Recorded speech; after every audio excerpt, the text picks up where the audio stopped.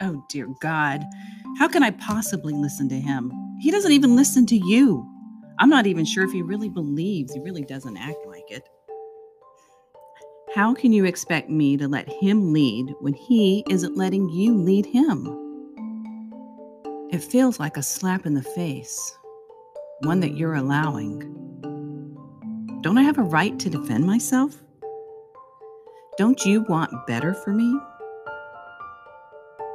This doesn't feel like submission. It feels like humiliation. How about when he's mean to me or indifferent? And isn't he supposed to love me like Christ loved the church? Then I could see submitting to him. But when he doesn't do that, then what? Still submit? Why? That feels offensive. I need your help, God, to do this submission thing. I am going to need you. Because honestly, God, I don't want to. So here I am again, asking for help. And while I'm at it, please help him too. Help us both, Lord. Amen.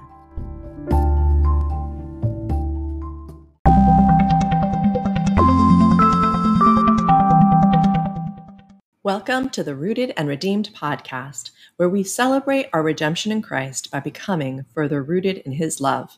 We do this by digging into God's Word together and encouraging one another to abide in Christ. This podcast is a production of the Bay Area Community Church Women's Ministry, and we are thrilled to have you join us.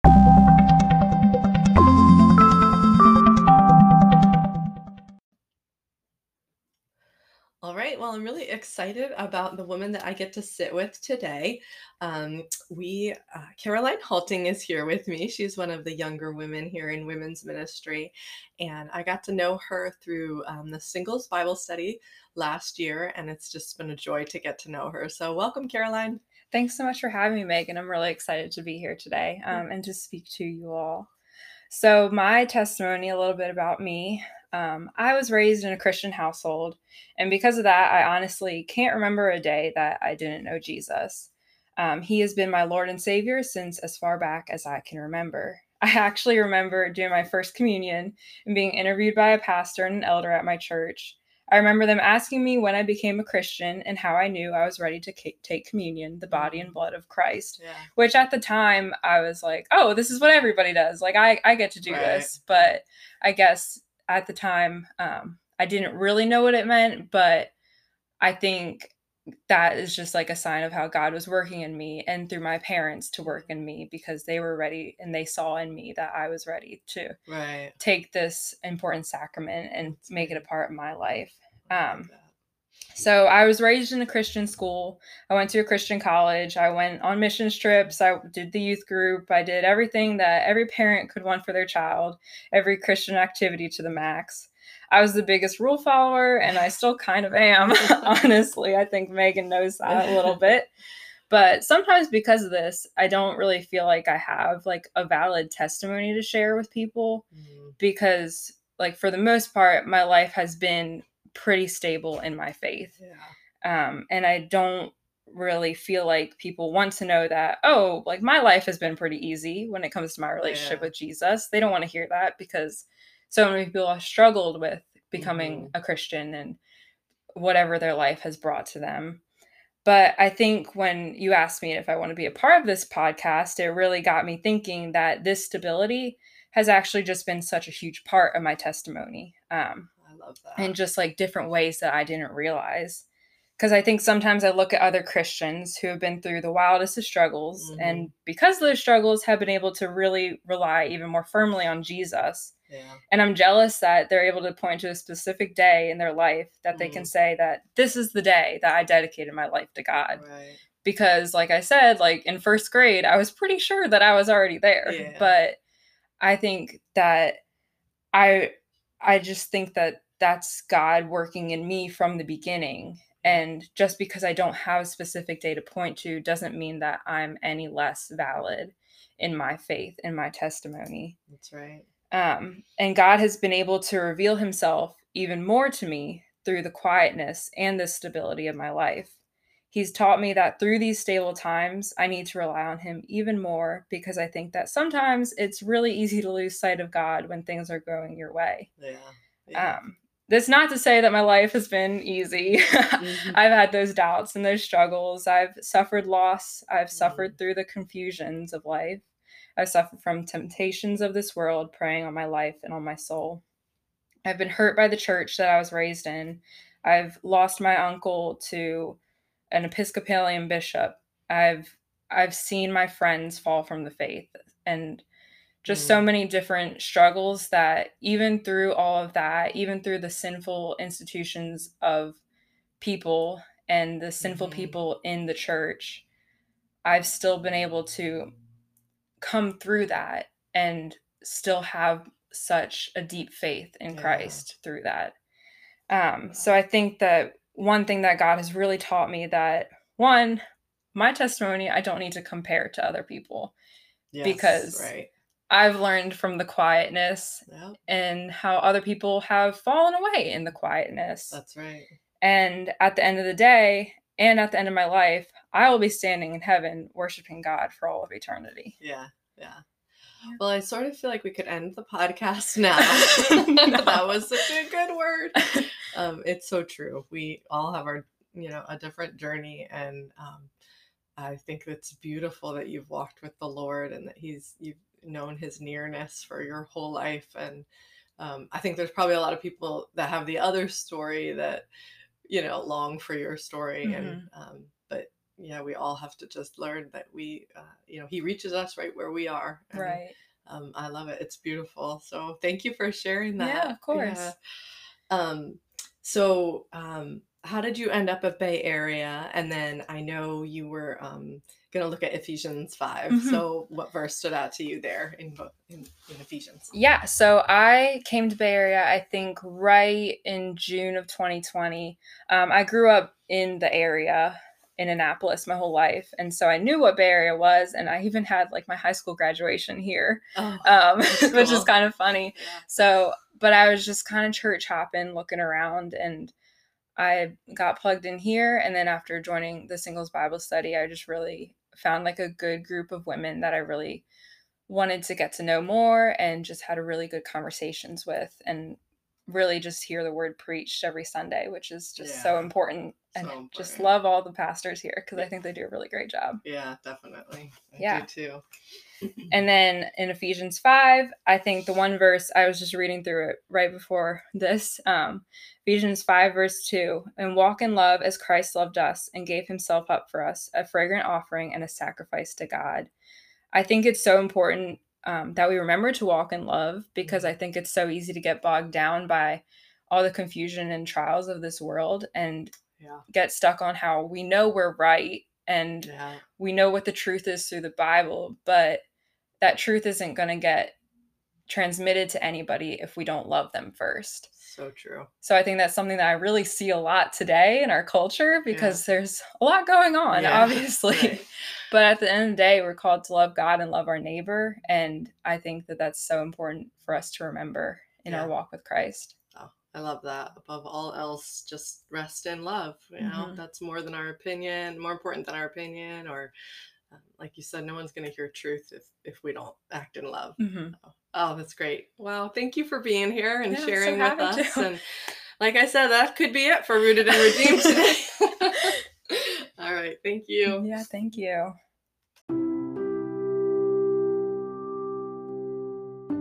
Ephesians chapter 5. Follow God's example, therefore, as dearly loved children, and walk in the way of love, just as Christ loved us and gave himself up for us as a fragrant offering and sacrifice to God. But among you, there must not be even a hint of sexual immorality, or of any kind of impurity, or of greed, because these are improper for God's holy people. Nor should there be obscenity, foolish talk, or coarse joking, which are out of place, but rather thanksgiving. For of this you can be sure. No immoral, impure, or greedy person, such as a person is an idolater, has any inheritance in the kingdom of Christ and of God. Let no one deceive you with empty words, for because of such things, God's wrath comes on those who are disobedient. Therefore, do not be partners with them. For you were once darkness, but now you are light in the Lord. Live as children of light, for the fruit of the light consists in all goodness, righteousness, and truth. And find out what pleases the Lord. Have nothing to do with the fruitless deeds of darkness, but rather expose them. It is shameful even to mention what the disobedient do in secret. But everything exposed by the light becomes visible, and everything that is illuminated becomes a light. This is why it is said, "Wake up, sleeper, rise from the dead, and Christ will shine on you."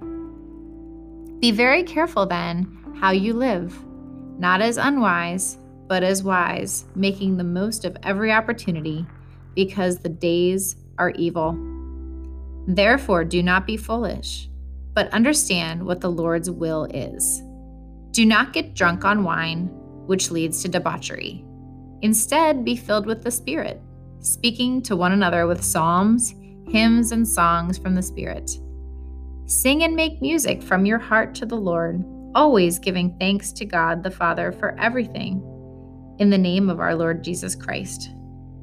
Submit to one another out of reverence for Christ. Wives, submit yourselves to your own husbands as you do to the Lord. For the husband is the head of the wife, as Christ is the head of the church, his body, of which he is the Savior.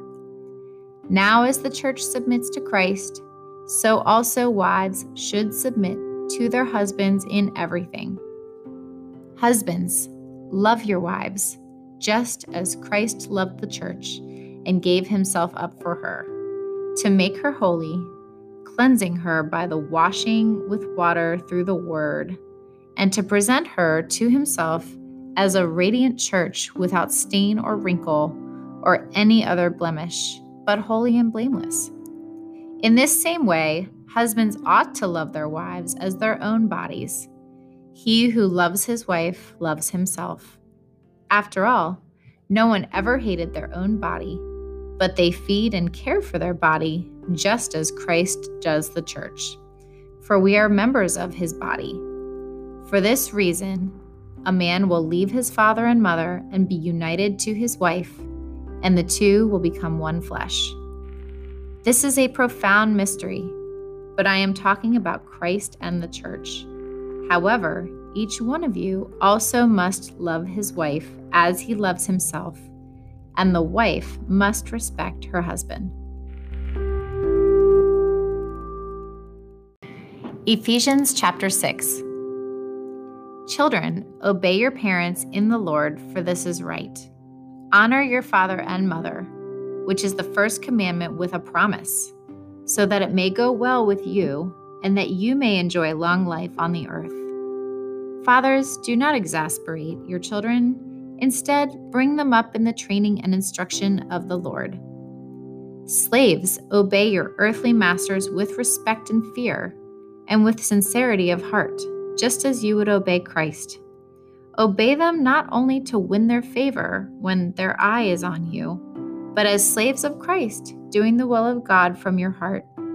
Serve wholeheartedly, as if you were serving the Lord, not people, because you know that the Lord will reward each one for whatever good they do, whether they are slave or free.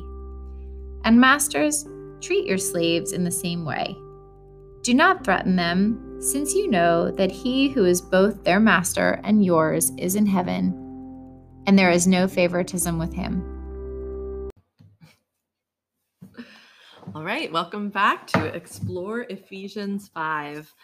Today, I'm going to be working us through the teaching, but I've invited Andrea Wotel to join me in the conversation. Welcome, Andrea. Hi, thank you. Yeah, thanks for being here.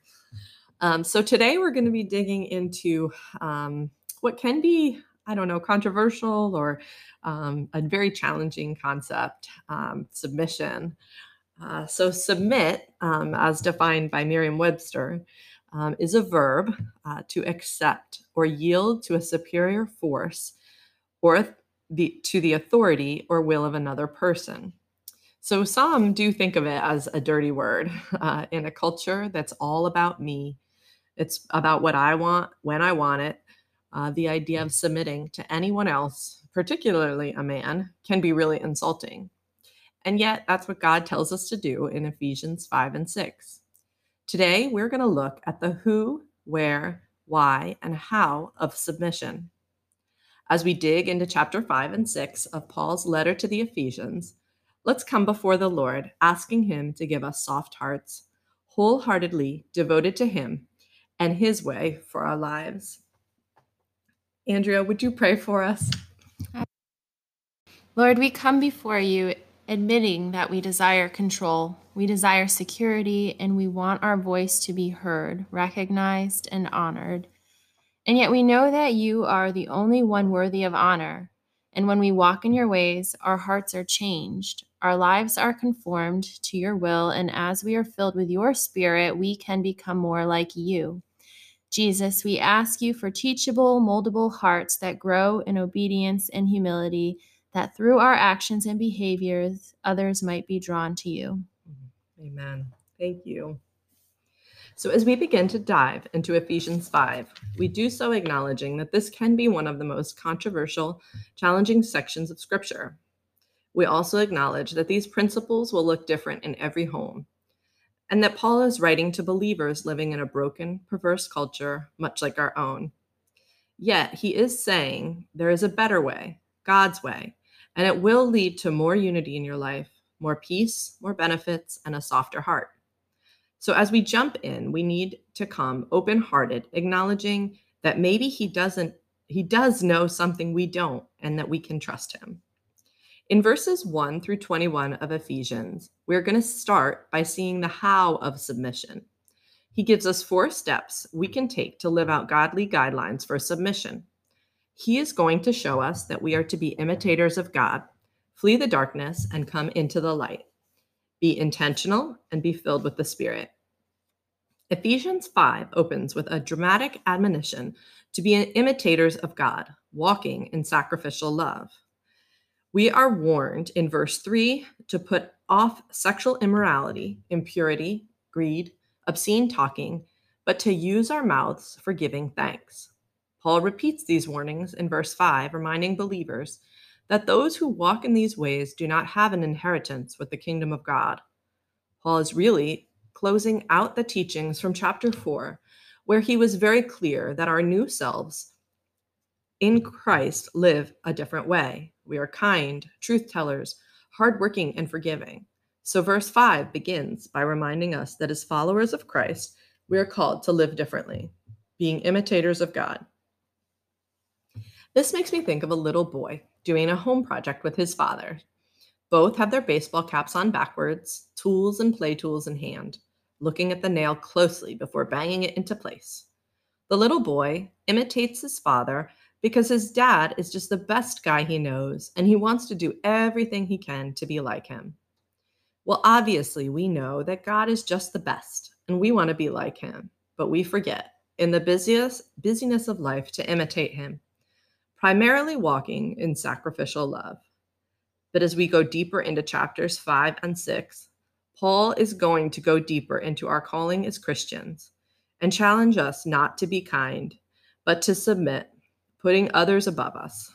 Submit like Jesus, who, as we learn in Philippians 2, was submitted to death, even death on a cross.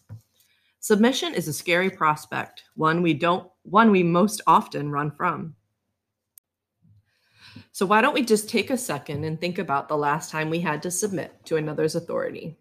Maybe it was a teacher or a boss or our parents or our husband. Did we submit willingly? Did we sacrifice in love willingly? Or did we fight, kicking and screaming every step of the way? If you're anything like me, there was definitely some kicking and screaming, at least internally. Can you relate to that, Andrea? Megan, I wish I could say that I couldn't, but I absolutely can. Yes, I know. I wish I could say I couldn't either. I even yesterday just had a really rough day at my home, and I said things to each member of my family that I should not have said. And as I was just reading this intro, my heart was just grieved over that. And I had already apologized last night for the way I was just had an attitude yesterday and was disrespectful and unkind. But I just feel even more convicted this morning and reading this. So it'll be good to go dig in a little deeper and be reminded that it's okay and he forgives me and I can move forward in his will. So yeah, kicking and screaming, I guess sometimes. Anyway, so prior to jumping into submission, Paul is going to give us the motivation and provision once more. Verses 6 through 13 read, "Let no one deceive you with empty arguments, for God's wrath is coming on the disobedient because of these things. Therefore, do not become their partners, for you were once in darkness, but you are light in the Lord. Live as children of the light, for the fruit of light consists of all goodness, righteousness, and truth, testing what is pleasing to the Lord. Don't participate in the fruitless works of darkness, but instead expose them.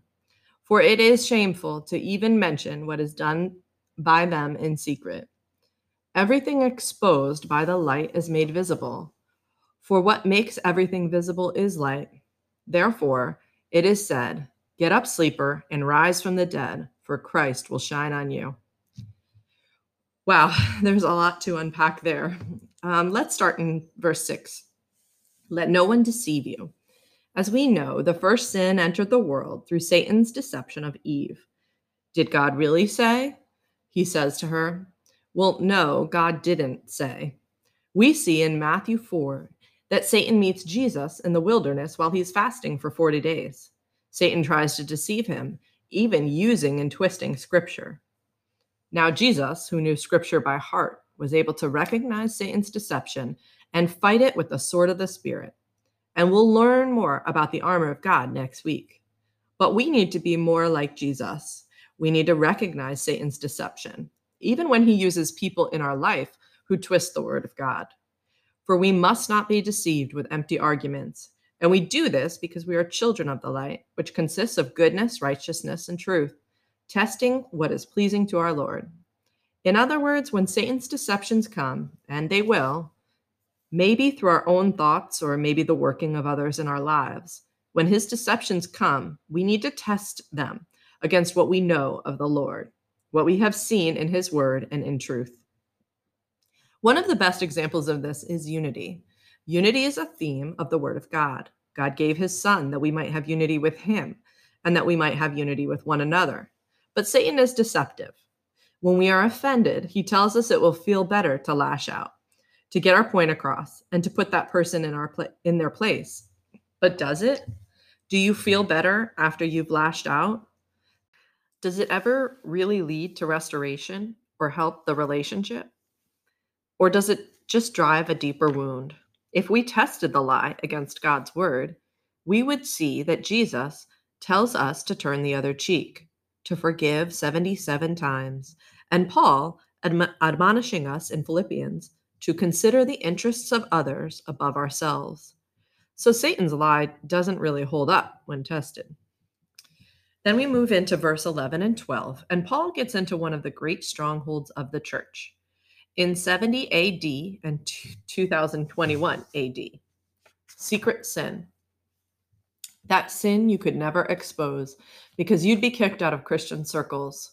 That sin that eats away at you in the darkness. That sin that Satan uses to hold you and bind you. Because if you could just stop, he would have no control over you. So he makes you believe you can't just stop. Paul warns us, don't participate in the fruitless works of darkness, but instead expose them, for it is shameful to even mention what is done by them in secret. We all have images in our minds of these secret sins, these acts only done in darkness where no one can see, where no one else knows. Maybe you haven't partaken in one of these secret sins yet, but be warned, sin is crouching at your door. It desires to have you. It takes just one compromise after another to get us there. All have fallen, and all can fall again. What is the answer? What do we do with these secret sins that grip us so tightly? Paul tells us in verse 13, everything exposed by the light is made visible, for what makes everything visible is light. Paul's instructions are everything we resist. Shine the light on it, bring it out of the darkness. Get up, sleeper, rise from the dead, and Christ will shine on you. Allow Christ to shine on you. Allow his light to bring you out of darkness. So I'm asking my listeners, are you struggling with a secret sin right now? Do you have a trusted Christian friend you can share with? Do you want to be free of this stronghold? Allow Christ to shine his light in this dark corner. Bring it out where he can shine so brightly that your eyes will turn away from the allure of this sin. If you don't have a trusted friend, come to the church, sit with a pastor, the women's ministry director, or the care network director. Allow us to walk alongside you. James 5:16 says, therefore, confess your sins to each other so that you may be healed. Again, allow us to walk alongside you. There is power in confession, in shining the light of Christ in dark corners. Luke 11:36 in the New Living Translation says, if you are filled with the light, with no dark corners, then your whole life will be radiant, as though a floodlight was filling you. Merriam-Webster describes radiant as reflecting beams of light. In other words, when you clean out the dark corners, you allow Christ to reflect his light off of you, which naturally will draw others to look. I experienced this personally about 15 years ago or something. I was just struggling with a particular sin, and I was kind of keeping it in the dark. And as soon as I told my husband about it, I just felt this sense of freedom and forgiveness. And he even just bringing it out into the light was such a help. And it doesn't mean that it will automatically go away, but it will not be hidden anymore. And Satan will have so much less control over it. So I'm so thankful that I was able to have an honest conversation with my husband about it and bring it out to the light. So let's just take a minute right now and pray over anyone listening who might be struggling with something. Lord, there may be someone listening to this who is caught in secret sin.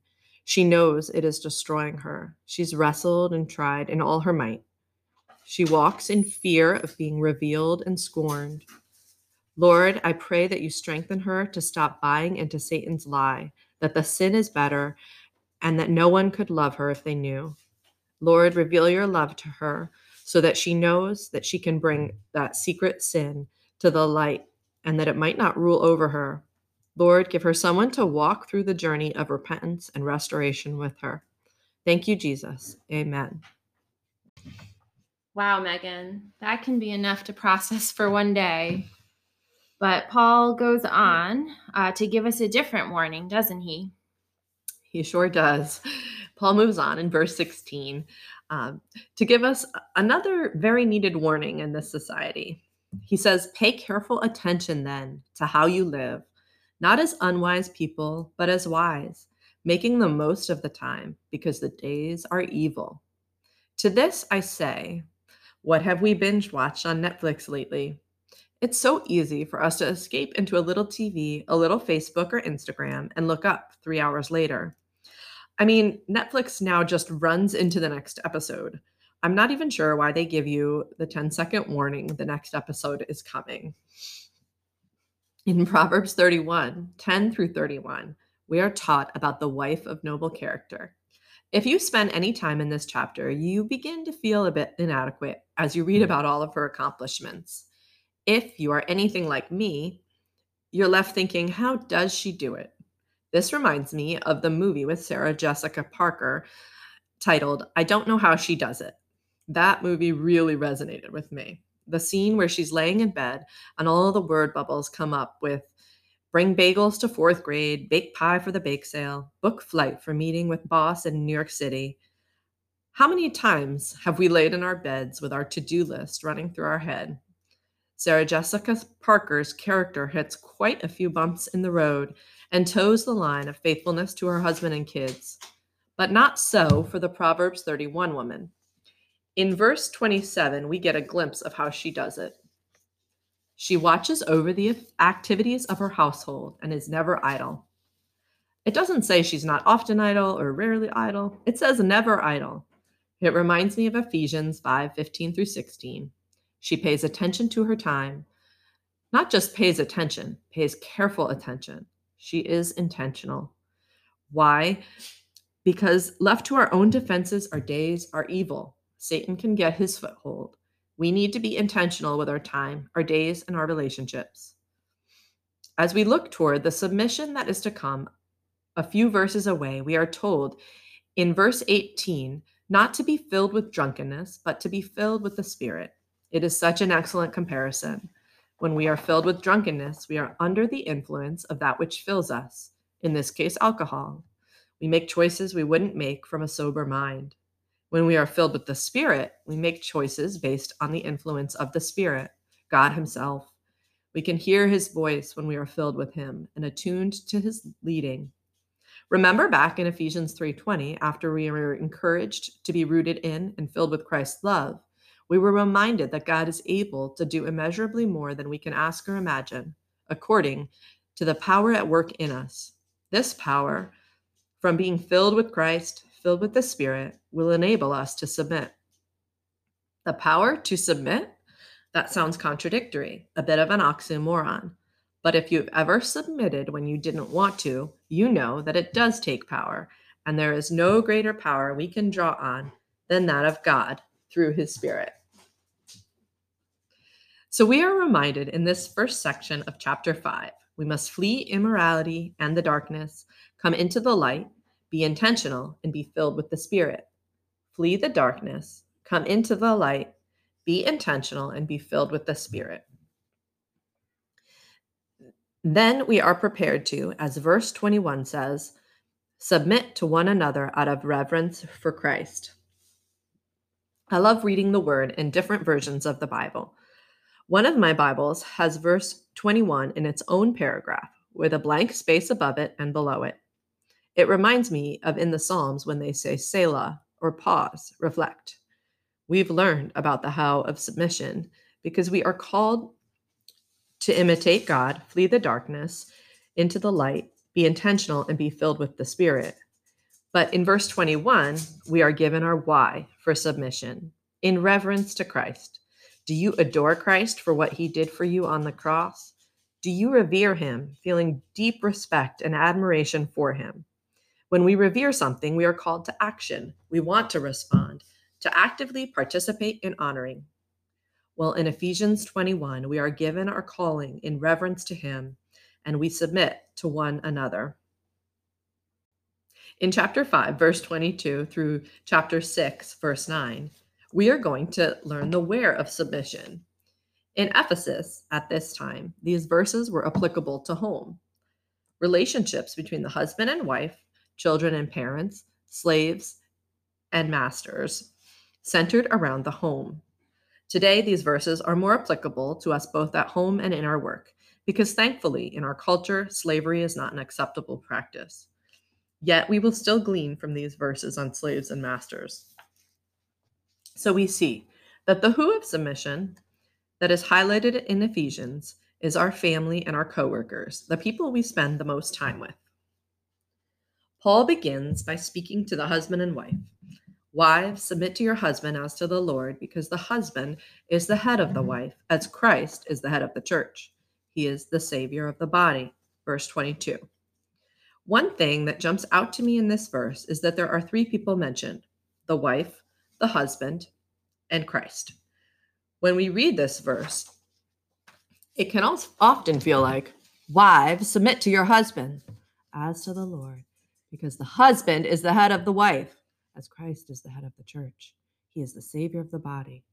But each part of this verse deserves emphasis, most certainly when talking about Christ. It's a beautiful simile given to us. Andrea, do you feel like this verse gets a bad reputation in our culture? Oh, absolutely. Yes. Yeah, I think in our current day and age, there's a lot of emphasis on equality between men and women, which is absolutely something that we should be considering. But we should also be considering how God has structured our marriages in order for our husbands to lead us in the likeness of Christ in the church. Yeah, that's so good. That's right. We can't just consider our own opinion. We do need to consider God's design. So it's the best design. Thank you. So basically, each part of the verse deserves emphasis, most certainly when talking about Christ. It's a beautiful simile given to us, as Christ is the head of the church, quickly followed by a reminder that he is Savior of the body. Verse 25 says, "Husbands, love your wives, just as Christ loved the church and gave himself up for her to make her holy, cleansing her with the washing of water by the word. He did this to present the church to himself in splendor, without spot or wrinkle or anything like that, but holy and blameless." As I read this, the term washing stood out to me, and I was reminded of Christ washing the disciples' feet. Have you ever been to a wedding where the bride and groom wash each other's feet? Such a beautiful picture of service and love. As wives, we are called to submit to our husband's authority, but we can do this because we know our husbands are called to love us as Christ loved the church, willing to bow before us and wash the dirt off our feet, viewing us as clean, as Christ did the church. You see, our marriages are meant to be one of the greatest evangelistic tools on earth. By design, they reflect the relationship of the triune God, the Holy Spirit, God the Father, and Jesus the Son, all equal in stature, completing different roles, but purpose fulfilled in unity. Our marriages, husband, wife, with the anchor of God, are similar. Husband and wife, equal in stature, with differing roles, but living out purpose in unity. When we live in submission to God with a heart of obedience, our marriages will reflect God, and others will notice. They will want to know why it works, how 20 years in, trial after trial, we are still able to forgive, to honor one another. Because of the how, because we are filled with the Spirit, because of the why, in reverence to Christ. In Tim Keller's marriage series, he points out that for the majority of decisions made in marriage, both parties actively discuss and make decisions together. Then there are the handful of times over the years where we don't see eye to eye with the spouse. What do we do then? Well, as wives, we submit. We agree to our husband's leading. But some of you may be thinking, this can't apply to my situation because there's nothing about my husband that loves me like Christ loves the church. There are a number of different levels of which this may be true. Maybe he is emotionally absent. Maybe he is consumed with work and rarely home. Maybe his tongue is harsh. I'm reminded of 1 Peter 3, 1-4. In the same way, wives, submit yourselves to your own husbands, so that, even if some disobey the word, they may be won over without a word by the way their wives live, when they observe your pure, reverent lives. Don't let your beauty consist of outward things like elaborate hairstyles and wearing gold jewelry or fine clothes, but rather what is inside the heart, the imperishable quality of a gentle and quiet spirit, which is of great worth in God's sight. Again, it might be in our nature to reject these verses. So as my husband disobeys the word, I respond with a gentle and quiet spirit. But God gives these verses as an encouragement and a hope. Our actions do matter. They are recognized year after year of a quiet spirit has an effect. Just like year after year of a nagging wife causes a man to wish on the corner of his roof, as we see in Proverbs. So be encouraged. Your behavior makes a difference. We can wear our husbands down with nagging, negativity, and rejection of God's design, or we can wear them down in another way with a gentle, pure, and quiet spirit, softening the edges of their hearts month by month.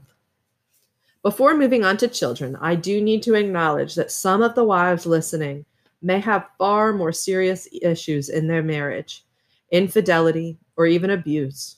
These actions have no place in a godly marriage and are in serious violation of God's will. God doesn't require you to sit by while you are being physically hurt. He is also dishonored by sexual immorality, and standing by quietly will only allow your spouse to persist in immorality and you in deep emotional pain. So just as we discussed before, these are situations that need to be brought into the light. They may not be your secret sins, but they need the light. So find a trusted friend, counselor, or pastor and shed light into the darkness. In a way, you are honoring your spouse by doing so. Next, we are told that children must obey their parents and that we must honor our father and mother. We note that verse 2 applies to children of all ages. We must honor our father and mother no matter the age. And he reminds us that there is a reward for honoring our parents, that it may go well with us.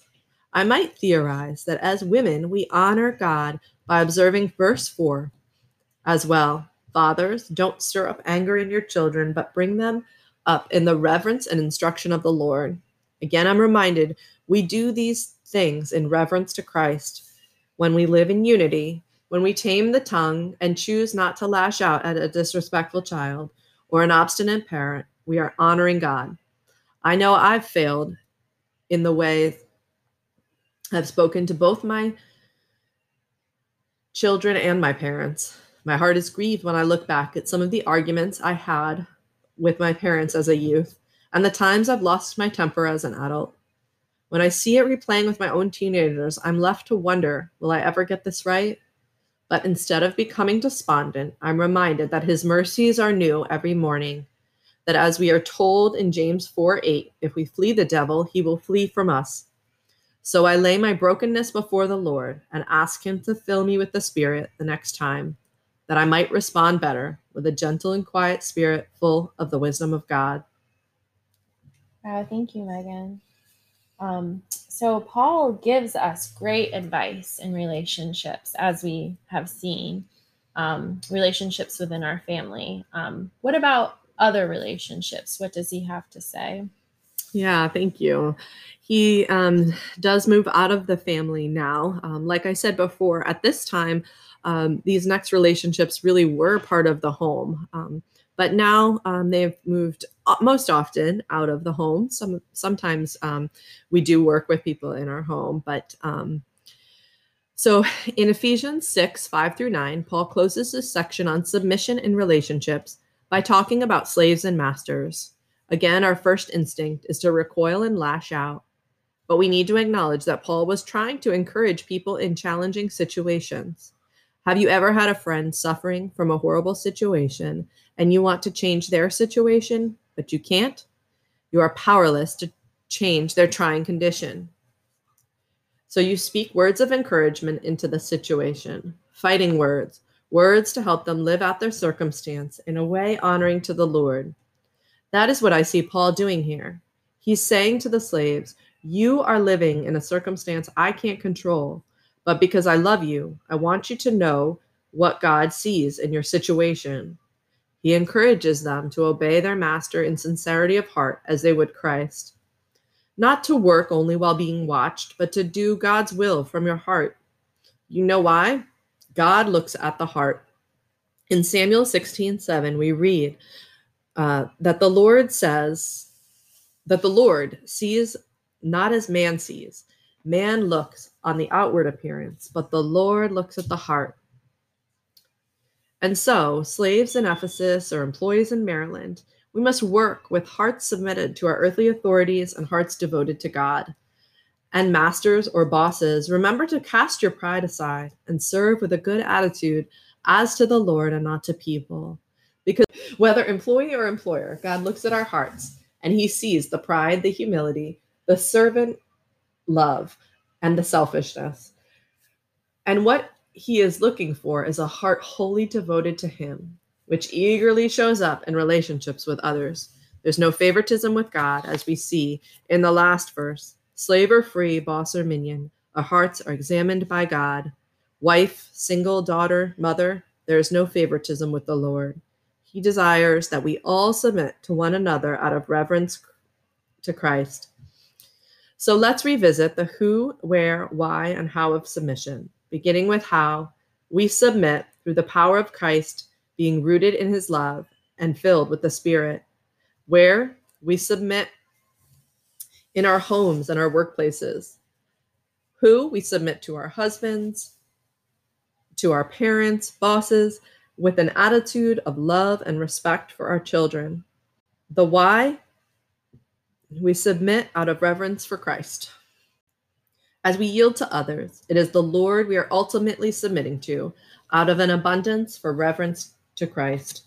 The Lord is the superior force in our lives, worthy of all submission. His way truly is the best way.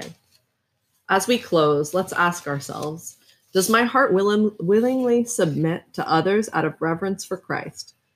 To whom is God asking me to submit to today out of reverence for Christ? Heavenly Father, Lord, we do just ask that you would show us how to walk in relationships and submission, Lord. Give us an other-centered attitude and teach us, Lord, to submit out of a reverence for Christ. We thank you, Jesus, for what you did on the cross. In your name we pray. Amen. Amen. Thank you, Andrea, for being here with me today. I hope you enjoyed talking submission. Oh, I absolutely did. Thanks for having me, Megan.